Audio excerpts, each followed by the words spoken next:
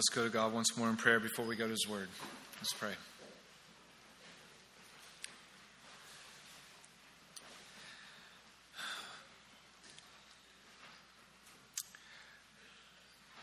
Father, as we have just sung, we pray again, as we always do before we come to your Word, because we're dependent on your Spirit to enlighten us. God, we need ears that hear. We need eyes that see. And so we ask now that you would give us that we might live for your glory. And we pray this in Jesus' name. Amen.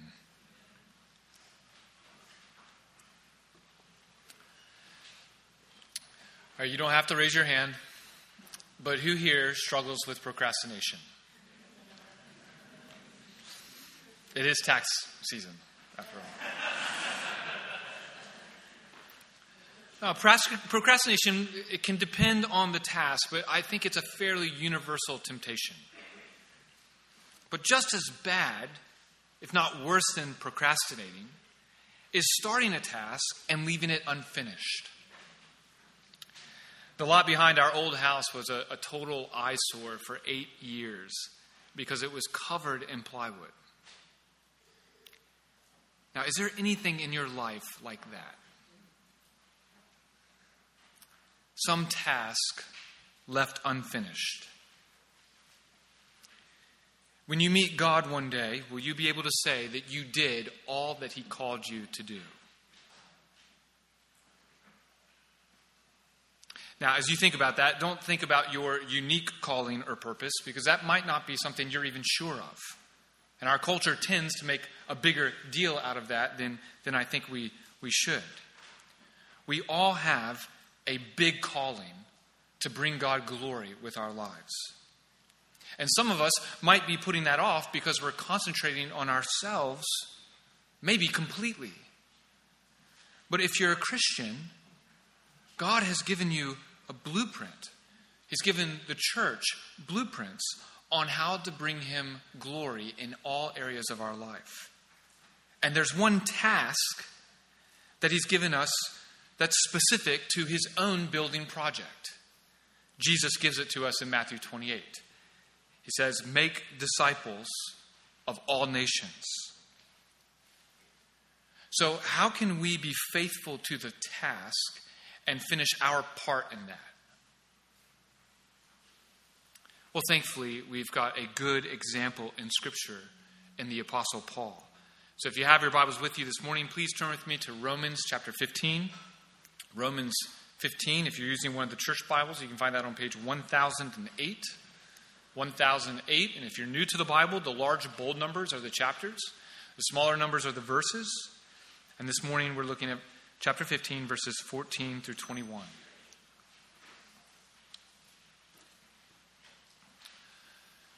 Now, as a reminder, Paul summarizes the good news about Jesus in the first 11 chapters. He says that even though we've all rebelled against God and deserve His wrath, Jesus has come to live a perfect life on our behalf and then die on the cross to suffer the penalty for our sin. We are saved by grace through faith in Christ. And in Christ, we're free from sin's tyranny, we're alive to God, we're adopted into His family, and we're promised eternal life in His presence. And that's what Paul calls the Christian faith. But part of Paul's goal in writing this letter is to advance the obedience of faith. So in chapters 12 through 15, he describes true worship in the life of a Christian. It's a life that's lived in view of God's mercy. Our lives are an offering to Him, a living sacrifice, which means we use the spiritual gifts that He's given us in service to the church. It means loving others, even our enemies, just as Christ loved us. It means fulfilling our obligations to Jesus in every area of our lives, and it means maintaining unity in the body of Christ. This kind of faith-filled obedience brings glory to God, and it has a missional effect. Because as others see our lives, it invites them to join with us in praising God. So, Paul has finished his great exposition of the faith. He's finished his great exhortation to the obedience of faith. And now it's time to get personal. This last part of the letter of Romans really comes across as a letter to the church in Rome. And in it, we get to see Paul's heart and his aim as an apostle. So if you look down at verse 16, he says, "My purpose is that the Gentiles may be an acceptable offering." And verse 20, "My aim is to preach the gospel where Christ has not been named." Paul's fulfilling the task at hand. And he wants the church in Rome to become a partner in the work. And it's the same message for our church today. Work for gospel fruit in your church and beyond. Work for gospel fruit in your church and beyond. And if you're taking notes to help you listen and apply this passage, there are 3 ways that I think we can imitate Paul and be faithful to the task. First, know the call to gospel work. That's in verses 14 through 16. Know the call to gospel work. So if you think about what's God's calling on your life, this is sort of the big call. He's called you to gospel work. Second, rely on God's power for the work. That's in verses 17 through 19. Rely on God's power for the work. And third, be part of the work. That's in verses 19 through 21, sort of the second part of 19. Be part of the work.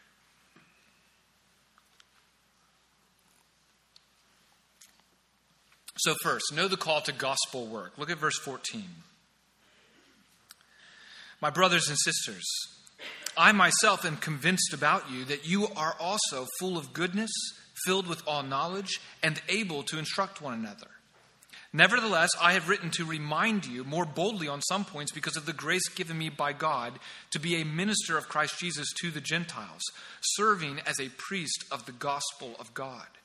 My purpose is that the Gentiles may be an acceptable offering sanctified by the Holy Spirit." So Paul's telling us right here why he wrote the letter. And since he hasn't been real close to the church in Rome, he doesn't want them to get the wrong impression by what he's written. He isn't writing because he doesn't think they understand the faith or how to live it out. No, he's convinced that they're a healthy church. Yes, it's clear from the rest of what he said that they've got challenges like everybody else. You know, there are calls for unity throughout the letter. But in general, he commends them. They're full of goodness, filled with knowledge, and able to instruct, or that is, counsel one another. That sounds like a healthy church filled with the Holy Spirit. They're equipped with the truth of God's word. That's what we're striving for here at Grace Harbor. But even though he's convinced about their health and maturity, verse 15, he's written a reminder for them. That's what Romans is. And if you've ever thought about Romans that way, but he says it's a reminder. You know, you might think of Romans for its doctrine as this huge theological work. And Paul says, I just want to remind you of these things. And we can see why. Because as we come to the end, he's calling for action. He's using all of these things that he's said about the faith and the obedience of faith to push them towards the work of missions. You see, we need reminders. Because Satan's ministry of propaganda is constant. And it isn't always about the lies he tells, but the distraction of so many different messages we hear. And so without reminders, we're prone to drift or to spiritual passivity. And so the gospel work comes to a standstill. Spiritual atrophy is real. And Paul knows it can happen to whole churches. And so if you've ever been tempted to think, upon hearing something, well, I already know that. Or I've already heard that. Well, that's a red flag that you might be on a raft floating towards a gospel-less or a powerless life as a Christian. That kind of thinking really is making the Christian faith all about what you know. But Paul would want to ask, know for what? It should be knowledge for a greater love of God and his people that motivates you to do the work he's called you to. So, while new knowledge might change our direction in life, it's really reminders that stir us up to action and keep us moving in that direction. That's why we regularly gather here, and not just when we feel like it. Because we know based on Hebrews 10:25, that if we don't come, spiritual atrophy can easily start to set in, and it's going to make it hard to complete the mission like God calls us to. That's the reason for this apostolic reminder. Paul's on mission himself. God has given Paul grace, verse 16, to be a minister of Christ Jesus to the Gentiles, serving as a priest of the gospel of God. And his purpose is that the Gentiles may be an acceptable offering, sanctified by the Holy Spirit. This is language of worship. After God had saved Israel out of Egypt to bring them into the promised land, the question was, how can God have a relationship with this sinful people? We know sin deserves his judgment, and the wages of sin is death. There's no way that a holy God can dwell with spiritually unclean sinners. But then God answers everybody's question by graciously giving them the sacrificial system. God temporarily accepted the sacrificial death of an animal on behalf of his people as an offering for their sin. There were thanksgiving offerings too, but the people who brought all of these offerings to God were the priests. They served in God's temple so that all the people could come and enjoy God's presence in worship.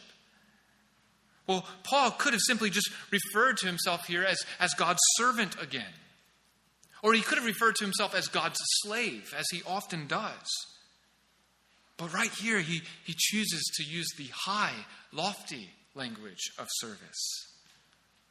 As a preacher of the gospel, he pictures himself wearing the priestly robe, spending his daily life walking in the midst of God's temple, serving God's people. Because the new temple is the church. It's the body of Christ on earth where God's Spirit dwells. And there's no earthly altar or sacrifice for sin to be made anymore in this temple. Because when Jesus offered up his own life as a perfect sacrifice, his blood was a sufficient payment for all our sin.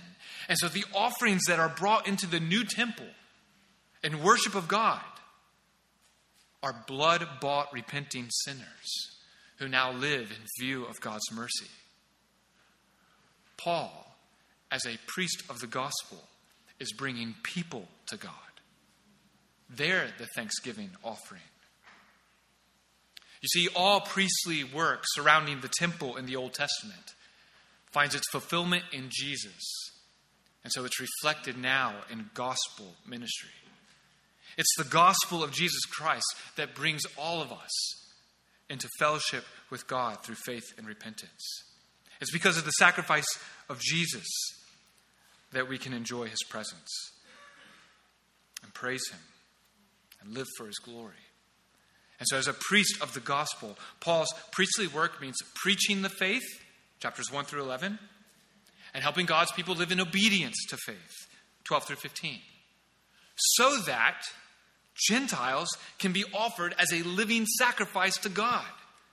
That's how he's ending the letter. That's his stated purpose in verse 16, so that Gentiles may be an acceptable offering, sanctified by the Holy Spirit. You see, Gentiles were considered unclean in the Old Testament because they worshipped other gods. But Paul's leaning on God's promise from Isaiah 66:20 here.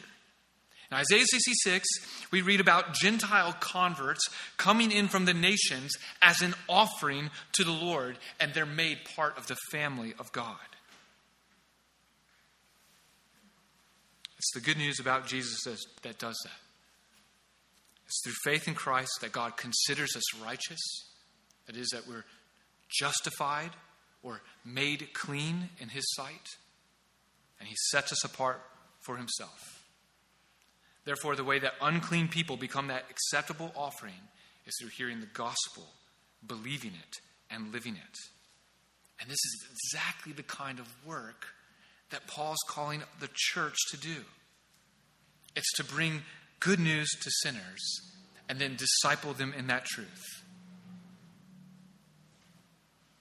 Guys, God enlists us to do this kind of priestly work. The church is called the priesthood of all believers. Isn't that a wild thought? To think that you and I can bring people to God as offerings of worship. I mean, that's amazing work. What is it that you want to do for God? How do you want to serve him with your life? What is it that you've been trying to offer him? Whatever it is, don't forget about this work. Jesus is building his church, and he does it through us. And based on what we've seen in Romans, that means that we're not just talking about bringing people as offerings, but we're to be offerings ourselves. Our lives should be a living sacrifice. Jesus died in order that you might be an acceptable offering to God. But keep in mind, Paul's also writing the whole church.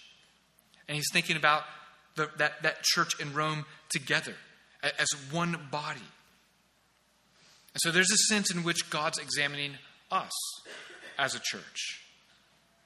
Think about the book of Revelation and the 7 letters to the churches, where in each case, Jesus is coming to a church and speaking to them corporately and saying, this is what your church does well, and I commend you for it. However, I have this against you, and you need to repent. Grace Harbor, we want to bring God pleasure by being an acceptable offering and be faithful to what he's called us to do. So if we want the Spirit to be powerfully at work in us as a church so that we're that kind of offering, well, let's just look at what Paul's saying here and doing for this church in this letter. And let's treasure reminders ourselves so that we do this work. More than anything, let's be clear on the gospel and let's be committed to gospel living. And one way to do that is found in verse 14. It's in our ministry to one another. We ourselves are full of goodness and filled with all knowledge and able to instruct one another. Literally, we're able to counsel one another. Did you know that the Bible expects us to do that? You know that we're equipped to do that we don't always need to be seeking out a professional when we need counseling, but that we can look right into the body of Christ, to people who have God's word, and get counsel from one another. This is one of the reasons we put such a strong emphasis on gathering with one another under the preaching of God's word.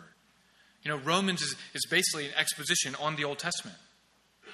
And as pastors here, we're trying to follow that example with all of God's word. It's the main thing you should look for in a church and what you should demand from your pastors. And you should get rid of us if we ever stop preaching God's word. But let's all do this in part because we understand the work. I mean, God's heart, clearly, based on what we read in Isaiah 66, just like Paul, God's heart and desire is for people to know and enjoy him. He has sent his Son to die for them. Jesus is the sacrifice. So in love for Christ, how can we not seek to bring him people as a thank offering? You know, worship and witness go together. Whenever God-glorifying worship is coming from our hearts in connection with the truth, it will inevitably overflow into our witness. Which is why I personally just fear the effects of consumerism on our worship. We can easily come to church for what God can give us, for what he can do for us. But worship is something we're to offer to God. Our joy is rooted in him. And like anything you praise, you want people to share in it. And Lord willing, as we do this, people will. Our witness to others will be received by some, and they'll join us here in our worship, and that will only enhance our worship and result in even greater witness. This is the kind of work we're called to do. But our work is only going to be effective if God's the one working in it. Which brings us to the second way to work for gospel fruit. It's to rely on God's power for the work. Look at verse 17. Therefore, I have reason to boast in Christ Jesus regarding what pertains to God.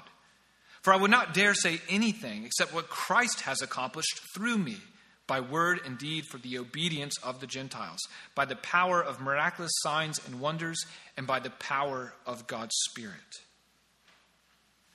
Paul's saying, look, here's the work that God has called me to do. He's given me to do.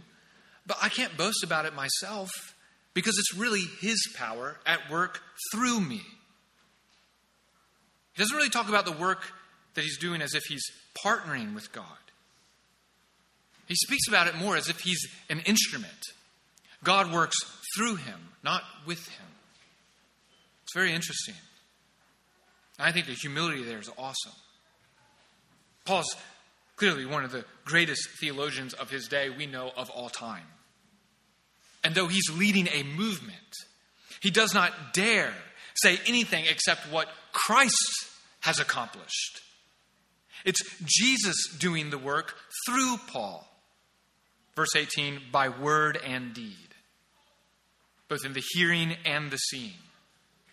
The words explain the works, but the works dramatize the word. And in this case, his preaching was accompanied, verse 19, by the power of miraculous signs and wonders and by the power of God's Spirit.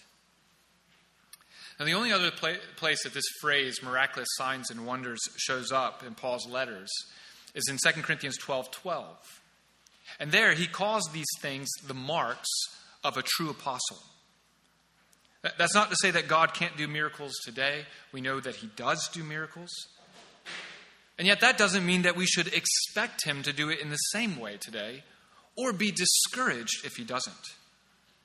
The chief purpose in Scripture, according to Hebrews 2:4, is to authenticate the unique ministry of the apostles. Because as God's laying down the foundation of the church, his power of miraculous signs and wonders is authenticating those that he's working through. The work that they're doing. Confirming the word about Jesus.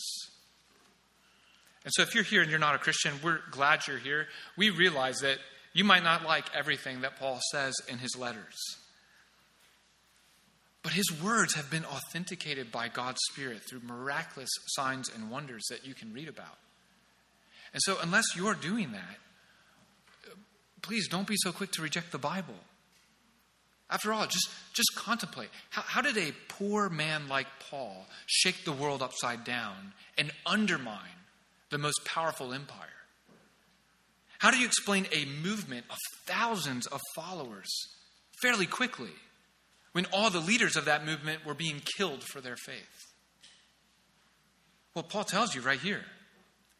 Christ was at work through their ministry by the power of miraculous signs and wonders and by the power of God's Spirit.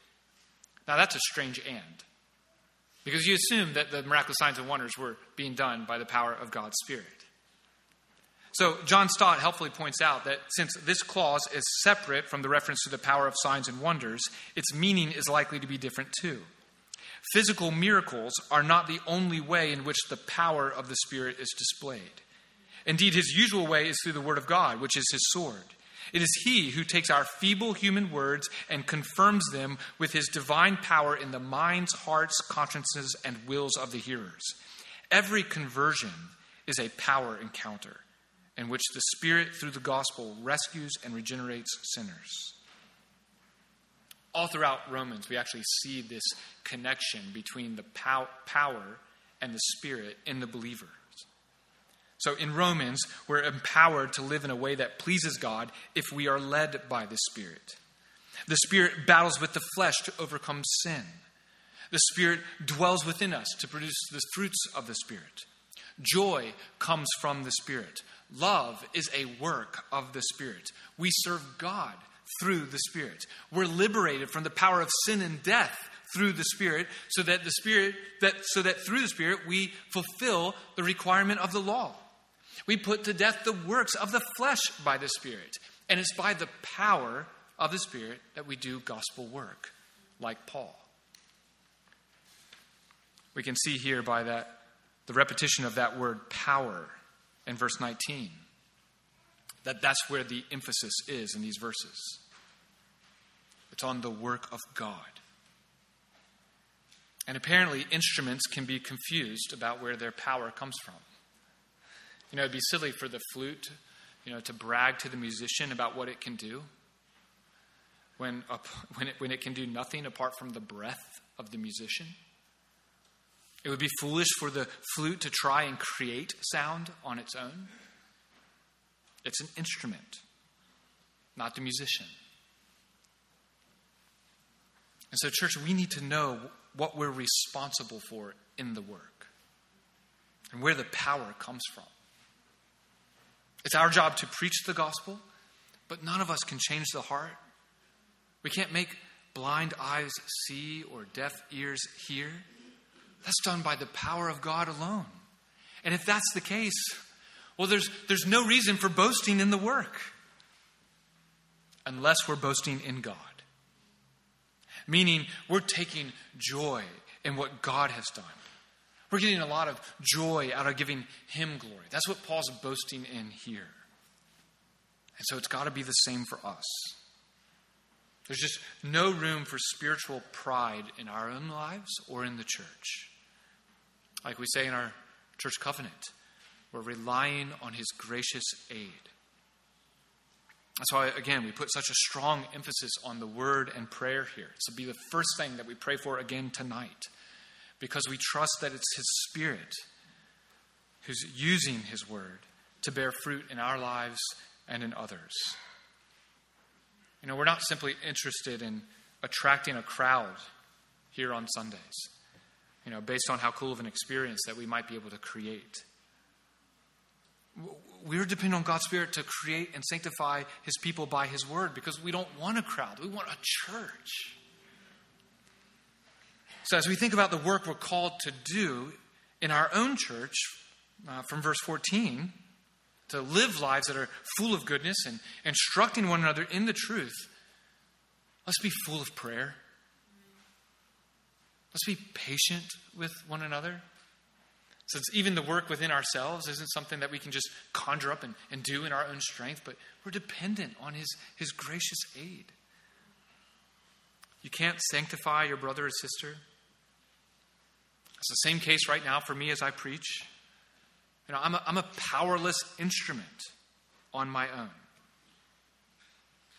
And yet, we know that the Spirit uses His truth. And so we can speak the truth in love to one another, believing that He'll use that to build one another up in Christ. And that He'll do this for His glory. But that all depends on Christ. So we don't get proud when we see results. And we don't get depressed when they don't come right away. We're patient. And we're faithful. And so when you talk about Jesus with others, be bold for the same reason. Because you're doing God's work when you talk about Jesus. He's with you. And He has the power to soften and change hard hearts. Your responsibility is to speak the truth in love. And if anything happens, praise the Lord. And if you're here today and you're not a Christian, I pray that you'll experience God's work in you. And I trust that might be happening right now.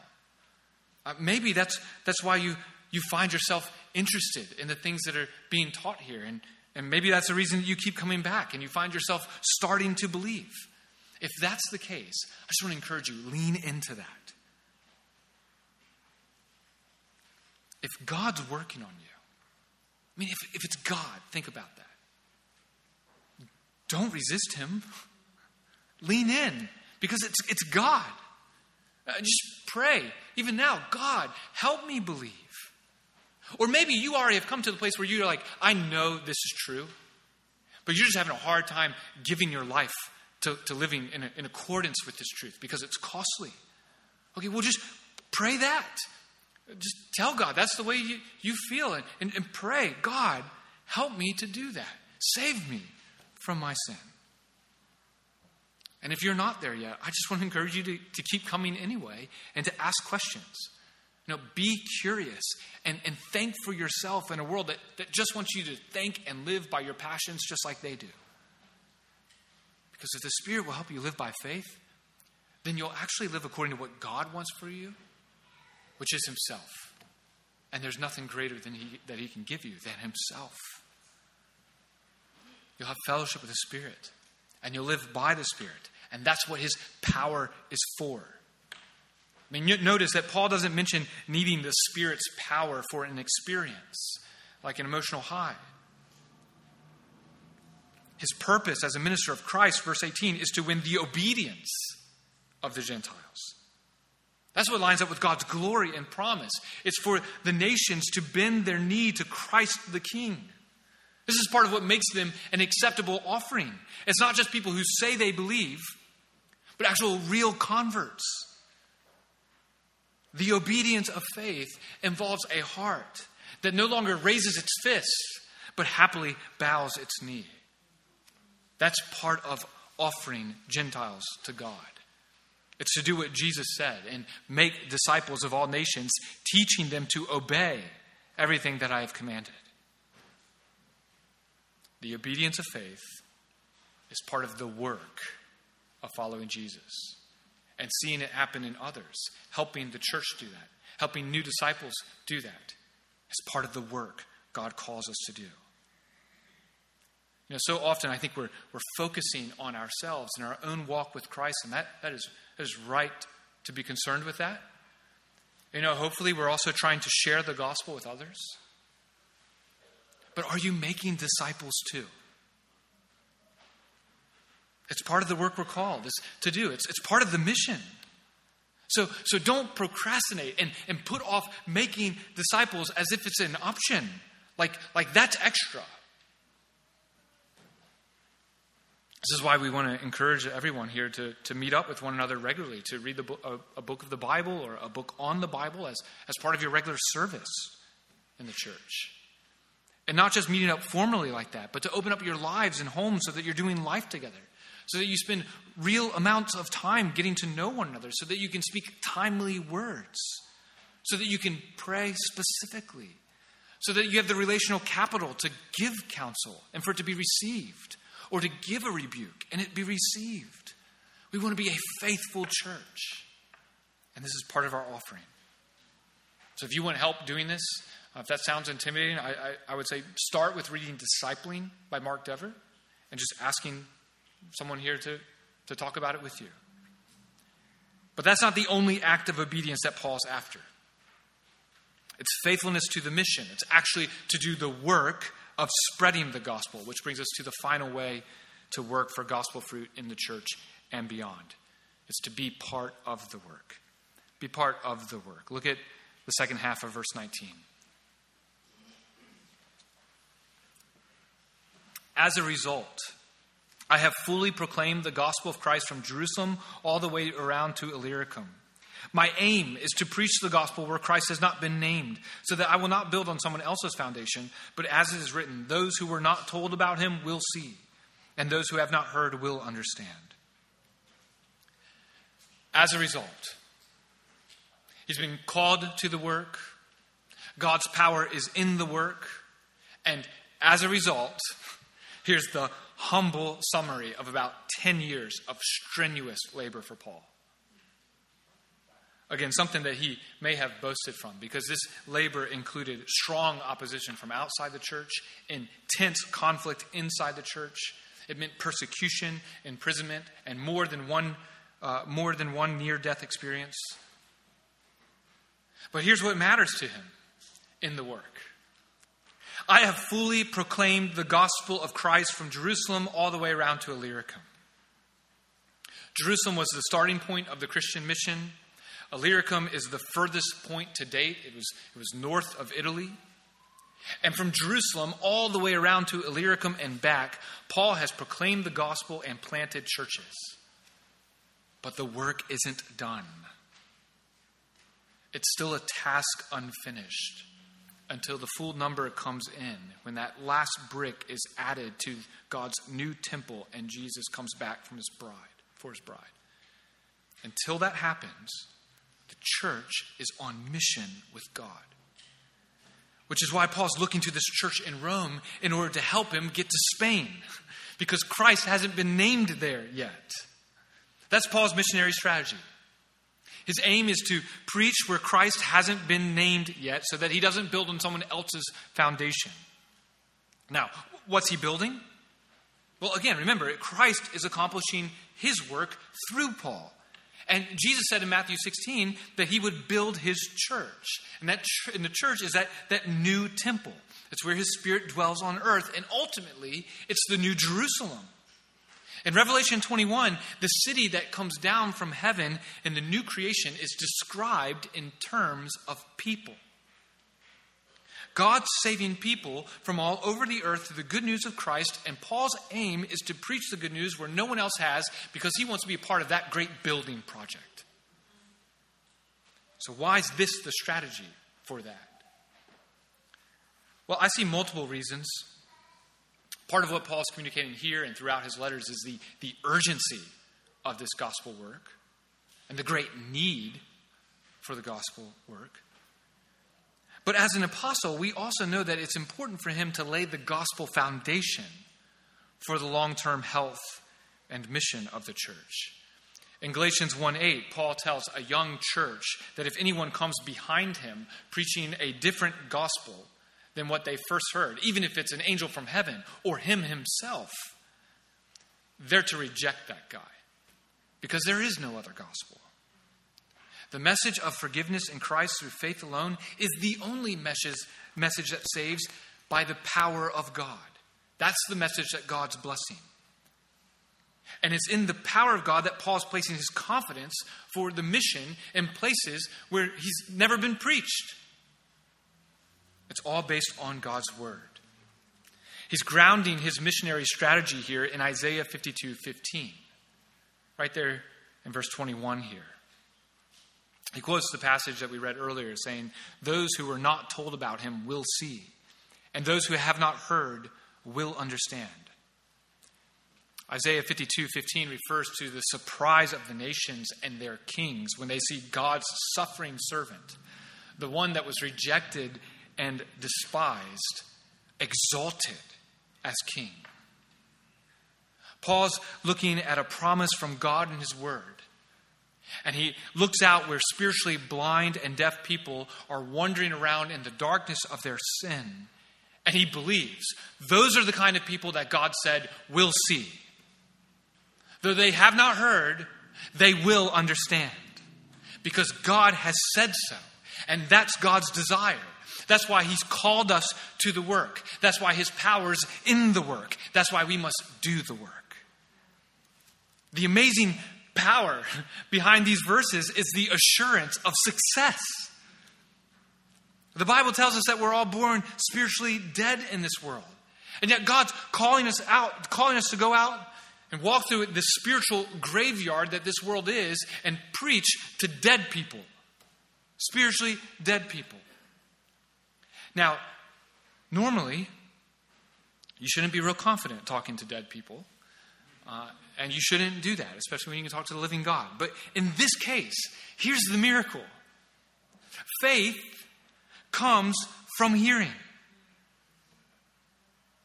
So we should be very confident in speaking to spiritually dead people, because God can use that message to bring life. And if you're a Christian, you know this to be true for yourself, because this was the case with you.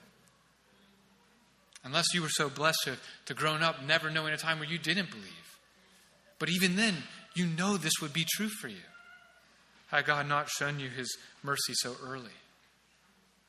Paul has this missionary drive to preach the gospel where Christ isn't preached, to go out into all the world, because the good news of redemption in Genesis 3:15 has always been for the whole world. And that's where Jesus said to go. Go to all nations. And so Paul's aim, his missionary strategy, fits God's aim. He's setting his sights on preaching the good news where God has placed the target, all nations. And that's where all history is headed. The promise of the new creation is that people from every tribe, tongue, and nation will see the glory of the Lord. And from the furthest reaches of the earth, people will worship Christ. The offering that God desires, that he has promised, will come to fruition. And the one that we should seek as a church isn't just our own personal lives, though that's absolutely necessary. But it's to be engaged in the work of bringing to God an offering from every nation, every tribe and tongue. And so as a church, we're working on adopting this strategy. It's why we've partnered with Derek Bass at Tyndale Seminary to reach the unreached. It's why we've begun a partnership with the Ministry of Good Churches who are already in closed countries doing this work. We want to partner with them to reach people who have not heard. And so we pray for the work. And we give our money to the work. But guys, we must also do the work. This is the missionary life of every Christian. Pray, send, go, repeat. Pray, send, go, repeat. And some of us go right where we're at in our own neighborhoods. Maybe in our own family. But some of us must be sent. We must go.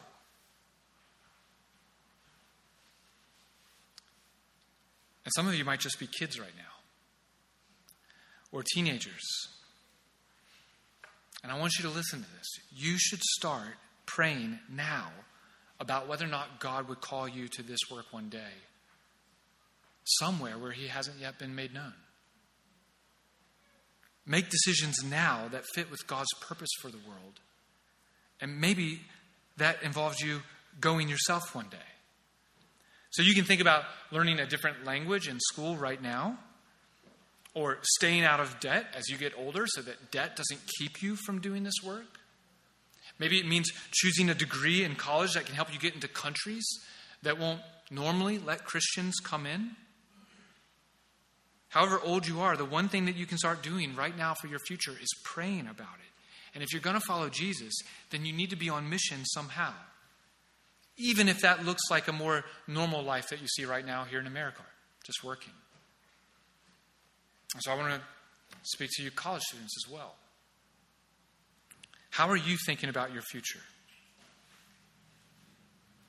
Do you need to pivot on your purpose or goals? Maybe it's just a heart pivot. You want to be a chef or doctor? Good. Be a great one. God is glorified in that work. But you should also know how that work fits into this work. Because this is a task that God has given the church, and you're a part of it. We might not have Paul's apostolic gifts or his specific calling as an apostle, but the work that he's most ambitious about involves evangelism and discipleship, and that's work that we can share in and get excited about. It might not be everything in your life as it was to Paul, but maybe it should be far more important to you than it is right now. It's some of the most important work that we can do in this world. So you should have some godly ambition towards your vocation. Godly ambition for your home. And it might not all be evangelistic. But given the work that God has called us to do, it should include a vision for evangelism. Because the task isn't done. Jesus is still building his church until that last brick is added and he returns. Which means there are still people right now today who don't see that will see. People who don't understand because he hasn't come back, that will understand if they hear. And that reality needs to grip us. It needs to keep us from procrastinating or standing still. And so if it doesn't grip you, or if you feel like spiritual atrophy has set in and you're not doing the work as you once were, or if you are procrastinating and you haven't really committed yourself to the work as you know you should, just pray this morning. In this moment that we're about to have, after we're done singing and we're sitting quiet, pray that God would help you respond to this by no longer procrastinating, but doing the work diligently. Pray that God would do this work in you so that you can work for gospel fruit in your own church and beyond. Let's pray.